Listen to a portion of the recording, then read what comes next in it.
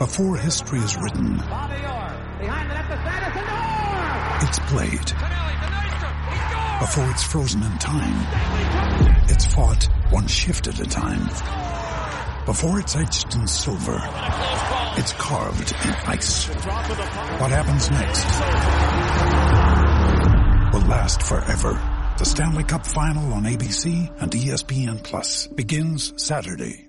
Now's the time to save 30% on wedding jewelry, only on BlueNile.com. Make sure your wedding ring is the one with your pick of diamond and lab-grown diamond bands, all hand-finished and graded for excellence. Or surprise her with something blue she'll love for life, like a stunning pair of sapphire earrings. Blue Nile's jewelry experts are available 24/7 to help, from fit questions to style advice. Right now, get up to 30% off at BlueNile.com. BlueNile.com. TCL is a proud sponsor of the 1500 ESPN studios. TCL, America's fastest growing TV brand. Minnesota Vikings, the NFL, football. Yeah, football. Welcome to Purple Podcast.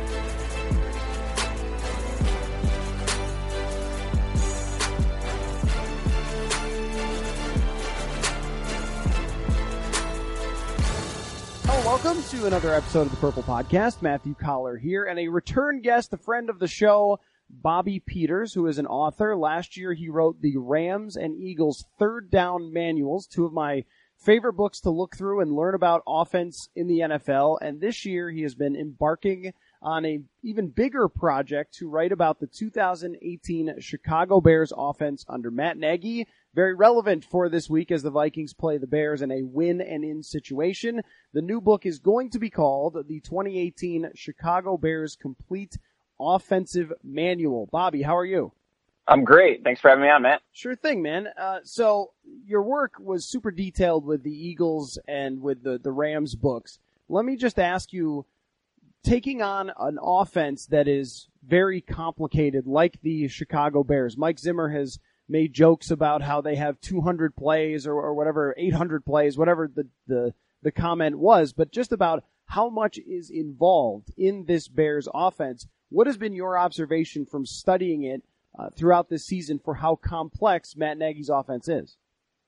So from my particular perspective, because I'm writing the book, so if you've looked at the Rams and Eagles books that I put out last year, I broke those down based on concept, and I'm going to do the same thing for this year's Bears manual. So from that standpoint, the Bears do a lot of different things conceptually. So there's, each concept has its own section. So there's going to be quite a few sections, to this book. And a lot of that comes to Matt Nagy having different slight tweaks and variations of base stuff around the NFL that he'll tailor to specific opponents. And, that creates a lot of volume that Mike Zimmer talks about. And it gives Nagy and the Bears coaching staff basically anything at their disposal when game planning for specific opponents. So give me an example of just how that works. Because when I think about, the Vikings and how they're going to game plan for this, that you're going to see certain general things. That you're going to see Tariq Cohen moving vertically up the field at different times. That they're going to use Trey Burton in some unique ways, but especially coming across the field and things like that. Like, where you're going to get in a lot of these different things, the RPOs, you're going to see them. But how does Nagy spin some of those things that makes it difficult on defense? So in particular, one of the base concepts is actually, I tweeted out kind of a mock cover that I'm probably going to end up using for the book a few weeks ago. It's their out of a bunch set, it's their spot dig with HB Reed concept. That's just kind of I try to use generic terms when I'm, making the stuff up for the book. I don't want to get too, into the different terms they could use for it, but that's just to try to keep it general. So what it is it's a flat route, a snag route, and then a dig behind it to the bunch side. And then to the weak side of the formation, they're going to free release the back. Usually it's Tariq Cohen on an option route. And then the receiver to that side he'll condense himself and run a corner route or kind of like a speed out at 10 if the corner's off to kind of adjust his route based on the coverage. And the Bears they're good for running that maybe 4 or 5 times a game, depending on the week. Some games even more. Against New York, they ran that and variations of that, maybe upwards of 10 to 15 times. And just off of that specific play, the Bears have 3 or 4 different double moves off of that where they can take shots down the field.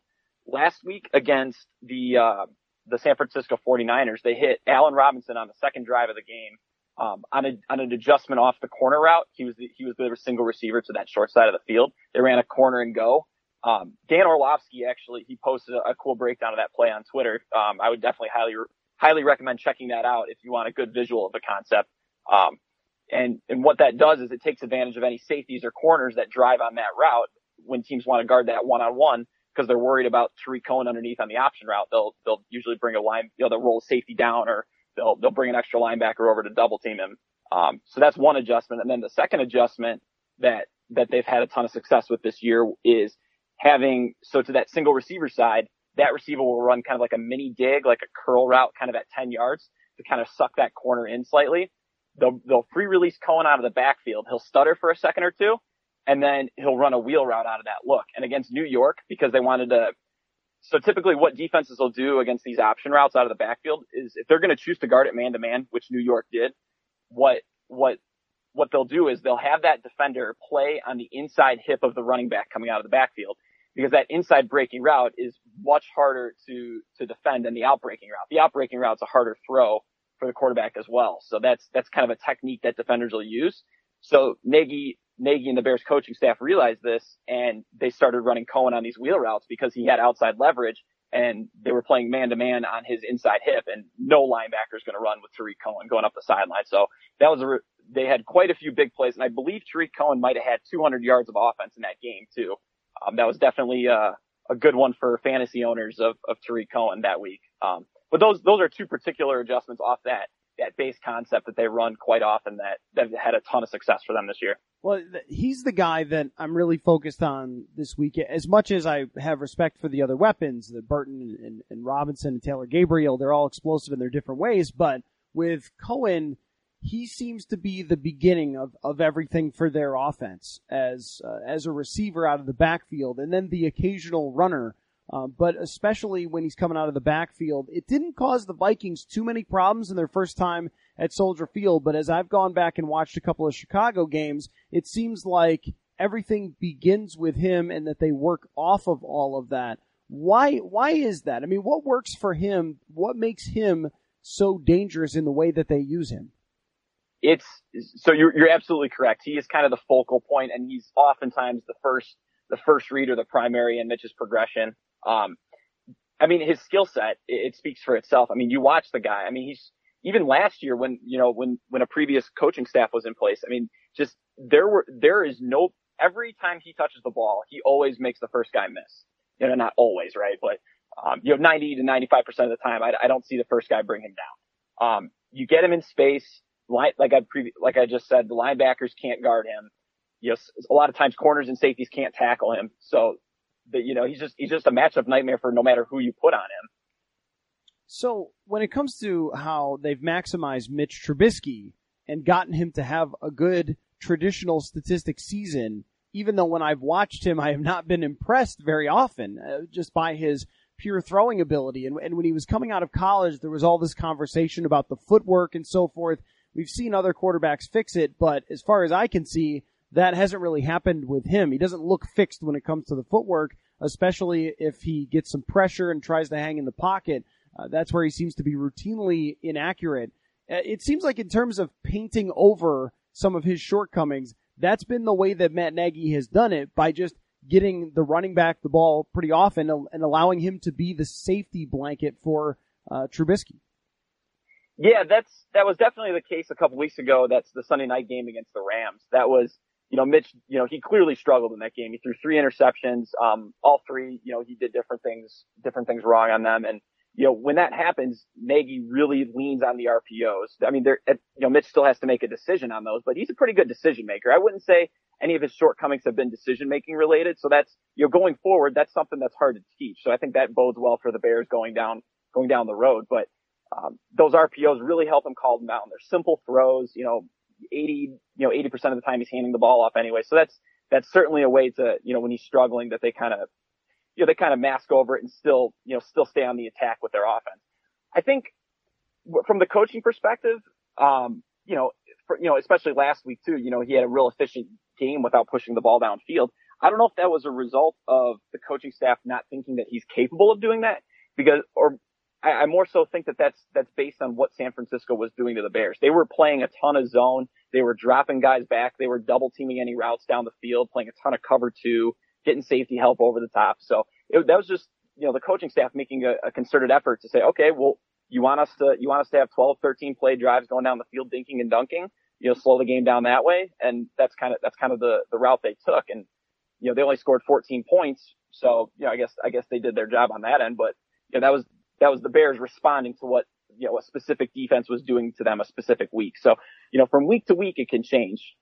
And this is what I'm very interested to see with the Vikings approach. Are they going to try to make Trubisky just march down the field slowly and sort of dare him to do that? Will they play, cover 4? Will they have 2 high safeties? I mean, they usually don't. I mean, the Vikings are very aggressive with Harrison Smith especially, and they use the safeties to throw off opposing quarterbacks quite a bit. But in this case, I wonder if they would play a little more conservatively to not give up something like that big wheel route, to Tariq Cohen down the sideline or whatever it might be. Or if they're going to say, you know what, you are at our place and you can't hear, and your tackles are going to get off slower from the snap, and we're just going to attack like crazy. Because I was looking this up, Bobby, and I have no good explanation for why the Vikings would be this much better than everyone else.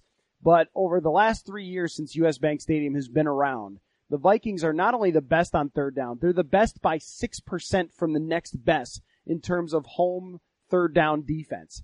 I mean, that is just absolutely bananas. So you, as a connoisseur of third downs, what can we expect Chicago to do to try to counteract some of the Mike Zimmer's great defense on those third downs? So anecdotally speaking, that's crazy that they're that much better than other teams on third downs at home, but I totally believe it because, they've got great scheme. Mike Zimmer likes to bring those fire zone blitzes that we've talked about before in those situations. So he's looking to light up quarterbacks. He's looking to be aggressive. You got the home crowd. You've got the personnel on defense. You got guys that can win one-on-one matchups up on the offensive front there. And, that totally makes sense. And, just speaking firsthand, I was at the Bears-Packers game 2 weeks ago, and, the Bears were able to get a good amount of pressure on Aaron Rodgers, and a lot of those were on third downs. And, you can feel the intensity in the stadium pick up. You can feel, the pass rush, they feed off that. The offensive linemen, they're going to be a step slower because they can't hear the quarterback's cadence. So they're looking down. They're looking at the center. They're looking at the ball. When they see the ball snap, now, your left tackle's got to turn and look. Well, Khalil Mack's already taken 3 steps and he's already in your grill, either pushing you back into the quarterback or, beating you with speed around the edge. And the Vikings have, similar type players on their defensive line. So, having that same effect on third downs at home. I mean, it's tough. It really is. As an offense, you want to stay out of those situations, especially the third and mediums, the third longs, when your play sheet starts to shrink and there's only so many things you can call. Mm-hmm. Now, it's really interesting that you also coach high school football, so I'm curious about your perspective on this. When you and I were talking last year about Eagles third downs and what John DeFilippo might do and different things like that, you mentioned that very often on a third down conversion, Carson Wentz would just do something great. And Mitch Trubisky does have that ability to just do something great. And he did it against the Vikings a couple times where he dodged tacklers in the backfield. There was one time where Danielle Hunter got a hand on him and he still escaped for a first down. That I can tell you from seeing every game of Danielle Hunter's over the last 3 years that usually if he gets a hand on you, you don't escape. And Mitch Trubisky was able to do that. That to me is kind of the thing that has made up for some of those shortcomings with Trubisky, is that his running ability is just spectacular. Absolutely. And that's a very apt comparison to compare him to Wentz in those situations because it has the same feel. There's countless occasions throughout the season where he does that on third down. And then going back specifically to that Vikings game, some of the run game schemes that Nagy was using, and that was actually, because I remember we talked before that game as well, and the Bears had struggled to run the ball. So going into that game, they kind of tweaked some things with some of their scheme, and they used Mitch on zone read, different variations off the zone read, to actually get him to feature him in the design run game as well. I mean, it's a skill set that, like you said, if the defense, guard defends his first or second reads and, the pressure's starting to bear down on him, he has great instincts to escape from the pocket and, last week against San Francisco, he completed a ball downfield, down to Taquan Mizell down the right sideline on a very similar situation, where the play breaks down, nobody's open, his first or second read's covered, he gets out of the pocket and makes a play. I like how you mentioned bear down there. I don't know if that was on purpose or not. You mixed that in there. I might have misspoke. Now, during the offseason, I know the Minnesota Vikings had great interest in Trey Burton because he's quick, he's a very good athlete, and honestly, he would have been a great fit for the number 2 tight end in Minnesota. He ultimately ends up signing with Chicago. How have you seen them take advantage of his athletic ability, and has it lived up to maybe the hype of him in the offseason as a signing? So they use him. I mean, honestly, the Bears use all of their offensive skill players throughout a game, and they'll use them in so many different ways. But staying specific to Trey Burton, I mean, they use him, they'll line him in line, they'll flex him out, he'll line up in the backfield sometimes too when they do some of their different formations. And this can be said for all the Bears, position players, maybe outside of Tariq Cohen being the only exception, that because there's so much skill and so much diversity in that position group, all their numbers aren't what, I kind of thought going into the season. I thought Trey Burton would be, a top five, statistical performer, at the tight end position. That's why I drafted him in fantasy football too. So I had a little regret on that side of things, but, early in the season, they tried to scheme him some stuff, and they still do, not to the degree that they did early in the season. But, you look at guys like Anthony Miller. I mean, he disappeared for a few weeks. He wasn't even getting snaps on offense. And yet last week he has a few big catches. He runs a great route in the red zone to convert a touchdown on 3rd and goal. I mean, they truly are an incredibly diverse offense. I mean, their 3rd string running back, Taquan Mizell. I mean, he plays maybe 10 to 20 snaps a game. I mean, the Bears will they'll line him, Jordan Howard, and Tariq Cohen all up on the field at the same time in 30 personnel or 31 personnel. So sometimes they'll have 2 receivers with them, or they'll have a tight end and a receiver. And they'll split all those guys out, and they'll keep them all in the backfield sometimes. And even against the Vikings in week 11, they ran a play out of their T formation where they got 3 backs in the backfield, at the same time. They just do so many different things out of so many different personnel groupings. You can't get a beat on any of the tendencies. It's very difficult to, at least from my perspective. So it's going to be a really interesting matchup between these two teams, because what the Vikings have wanted to do over the last couple of weeks with a new offensive coordinator in Kevin Stefanski is simplify a lot of things. Mike Zimmer said after the game against Miami, we ran the same play 10 times in the game, and I'm pretty sure it was just an outside zone run, but still, he wanted things to be simplified. And here on the other side of the coin is Matt Nagy with this complicated offense where you never know what you're going to get here.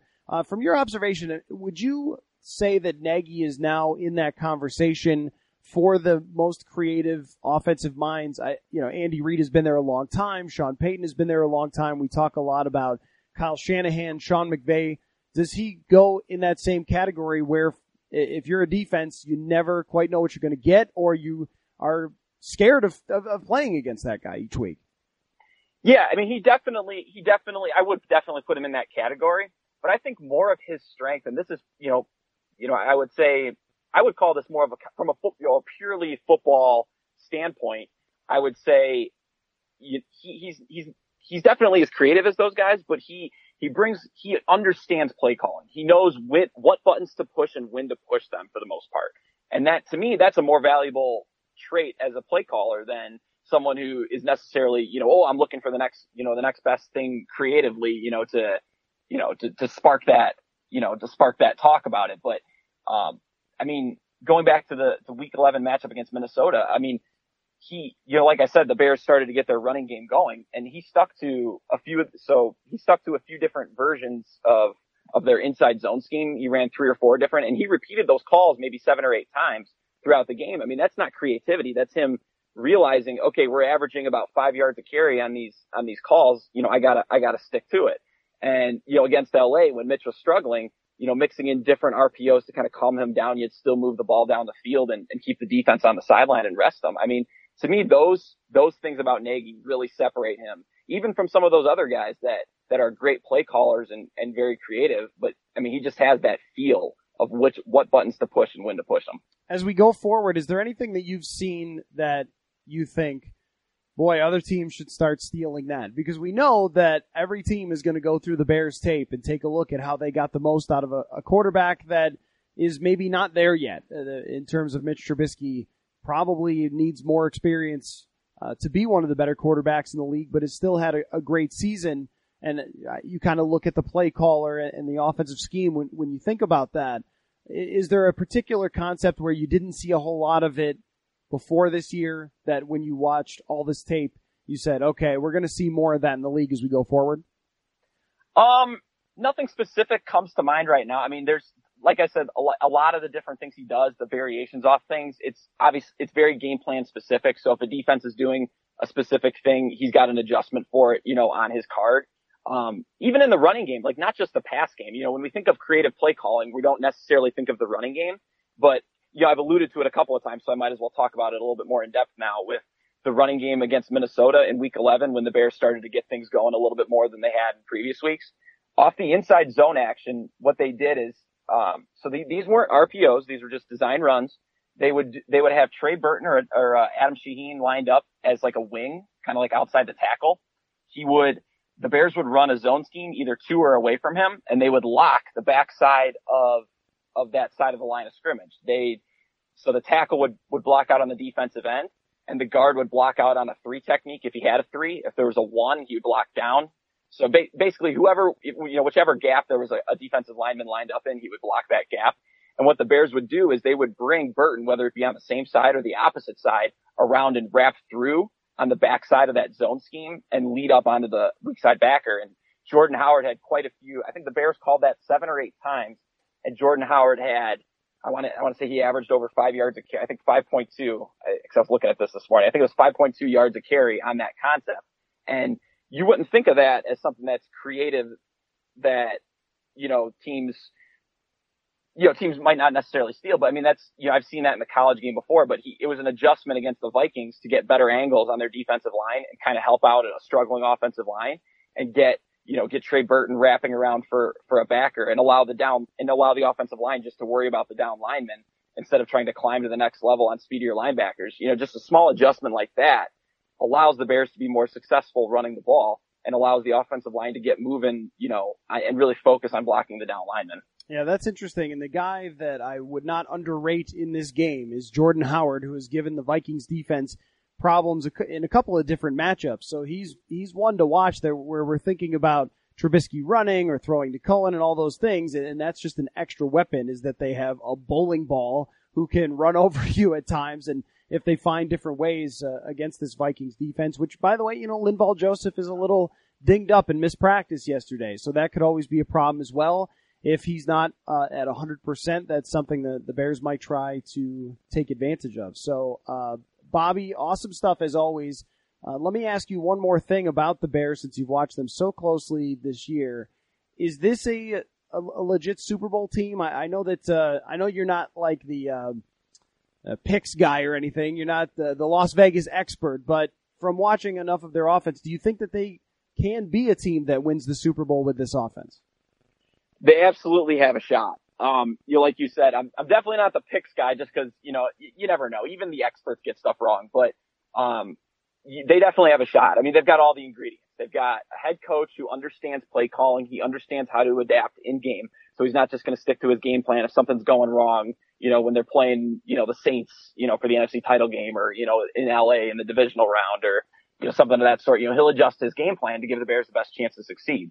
Yeah. The defense, I mean, they speak for themselves. I mean, they're absolutely incredible. They can get pressure on the quarterback with just 4. And that's, and oftentimes it's just 1, it's just Khalil Mack sometimes, but, they can do that. And that's, teams that, obviously we're in an offensive age of football, but, if you look back at past Super Bowl champions in the last, 5-10 years, they've all got a defense. I mean, the Eagles defense last year, they had an awesome season. Obviously they gave up a bunch of points in the Super Bowl, but they still had an awesome defense that carried them to that point. And I think the Bears have all those ingredients. The one wild card being Mitch Trubisky. If he has a game like he does against LA, say the Bears are playing down in the Superdome, Mm-hmm. Where he throws 3 picks like he did on Sunday night against the Rams a few weeks ago. That's, it's going to be awfully hard for the defense and the coaching staff and, the rest of the team to overcome that. But if he plays well, which he's very capable of doing as he's done for a majority of the season, the Bears definitely have a shot. All right, Bobby Peters, his book to come out. When's the estimated date? We thinking? Give me an exact date, Bobby, right now. Exact date, man. I definitely can't do that, but I am working on it. I'm trying to do as much of the legwork, getting as much of the diagrams and a lot of the text in as I can. Once the Bears season's over, that's when I can, once their playoff run's over, I can take all the charts and, include those in. I'm shooting for, assuming the Bears play in the Super Bowl, I'm shooting for, mid to end of February for a potential release. So. Okay, very great. Well, of course, we will have you back on for that, so Purple Podcast listeners will not miss it. And, I'll be tweeting it out. You'll be tweeting it out on your Twitter account as well when it's coming out. So you'll want to keep an eye out for that. The 2018 Chicago Bears Complete Offensive Manual. And trust me, even if you're a Vikings fan and you hate the Bears, even if the Bears eliminate your team, you're going to want to check this out just to understand the game better, and you can take away a lot from it. So always awesome stuff. Great perspective, Bobby. Thanks for coming on. Thanks for having me on. All right, and thank you all for listening to this episode of the Purple Podcast. Whether it's Baker's Simple Truth Turkey or mac and cheese with Murray's English Cheddar or pie made with fresh Cosmic Crisp apples, there are many dishes we look forward to sharing during the holidays. And Baker's has all the fresh ingredients you need to turn today's holidays into tomorrow's memories. Baker's, fresh for everyone.